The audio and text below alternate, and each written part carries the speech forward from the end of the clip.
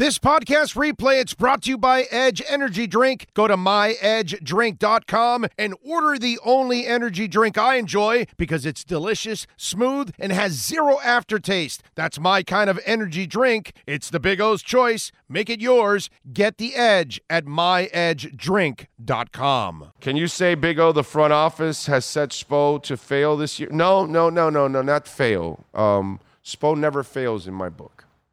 Let me just put that out there. Spo is by far one of the three best coaches in the NBA, if not the best coach or second best coach or third best coach. I don't care. We're going to argue and split hairs or whatever. Spo is the best thing that is happening in that franchise. Okay? And I love Riley, love the Arison family. They have been weak for many years now. They have not produced the way they need to produce, and Spo saves their asses every year. So for me, if anybody has failed, it is Pat Riley and the Arison family and the front office. They have failed.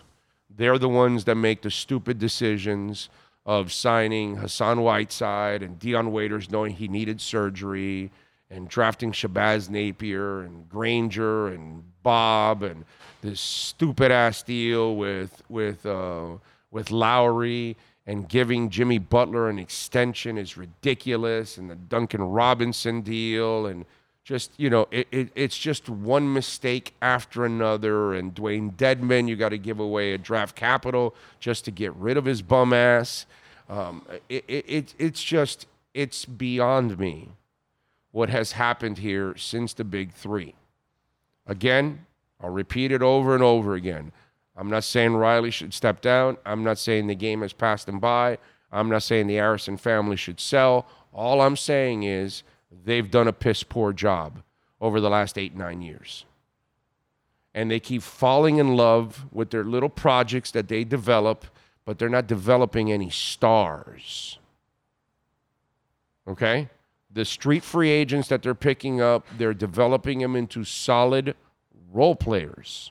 They're not developing any stars, okay? You got to go get yourself a star, and you tied your money to Kyle Lowry. And the shelf life of Jimmy Butler is almost over, and you continue to screw it up next to Jimmy Butler. And you've screwed up his entire existence here, and yet you got to the finals once on the whole bubble thing, and then you've got almost to the finals last year. That's because you have Eric Spoelstra, who maximizes the crap that you give him every single year. So to me, it's a matter of Riley in the front office and the Arison family turning it up and helping their coach, who's absolutely exceptional. Okay? He does what he possibly can with what he's given. He maximizes every young player you give him. He maximizes every team you give him. He makes you look better than what you really are. That's what's been going on here.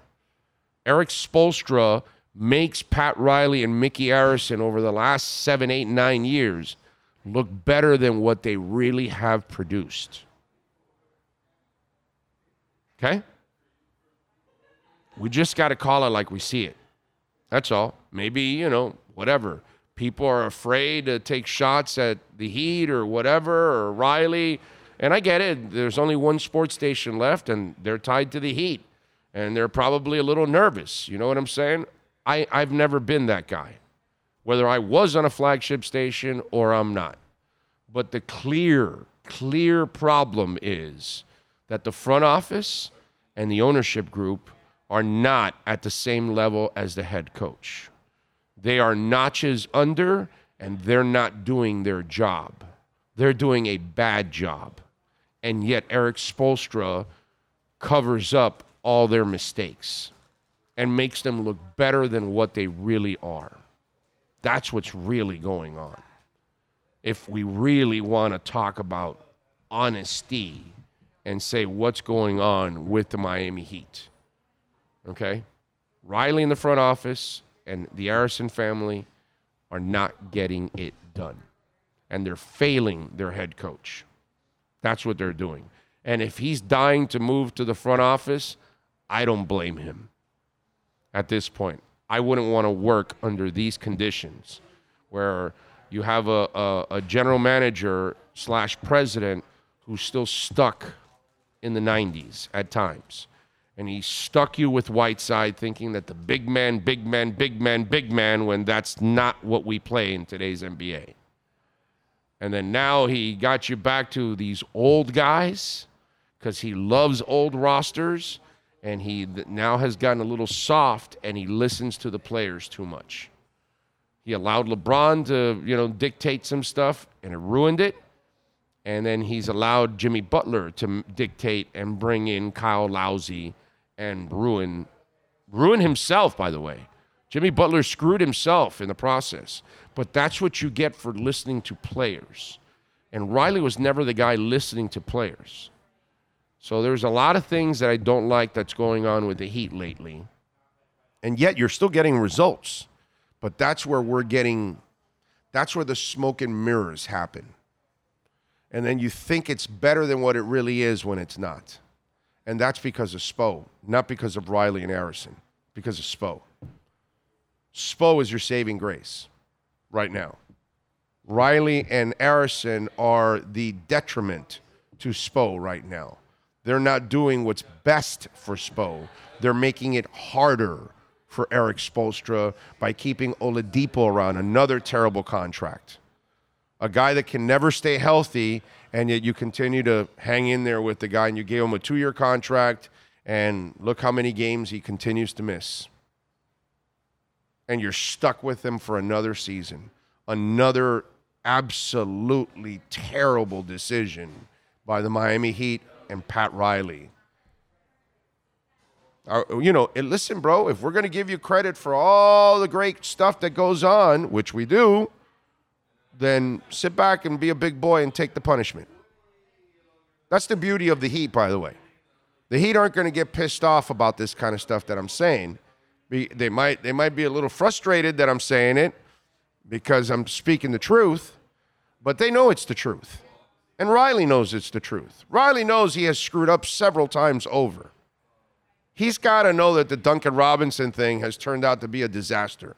You gave a guy a contract, and then you've killed his complete value because he can't play anymore.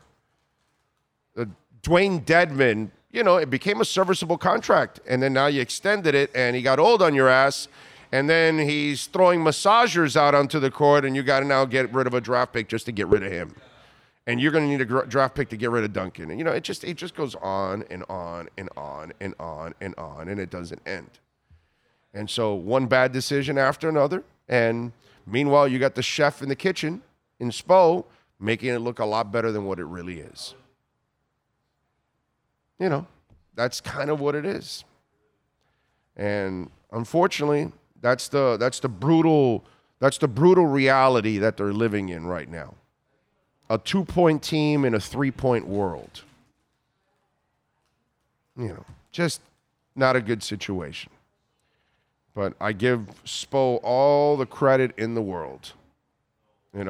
Only problem for Spo is, unlike Larinaga, who's got more control over what's coming in and out of that roster so he can coach it up and get the results, Spo may not have the same kind of control. And he's got to live with what they give him. And, the chef does wonders.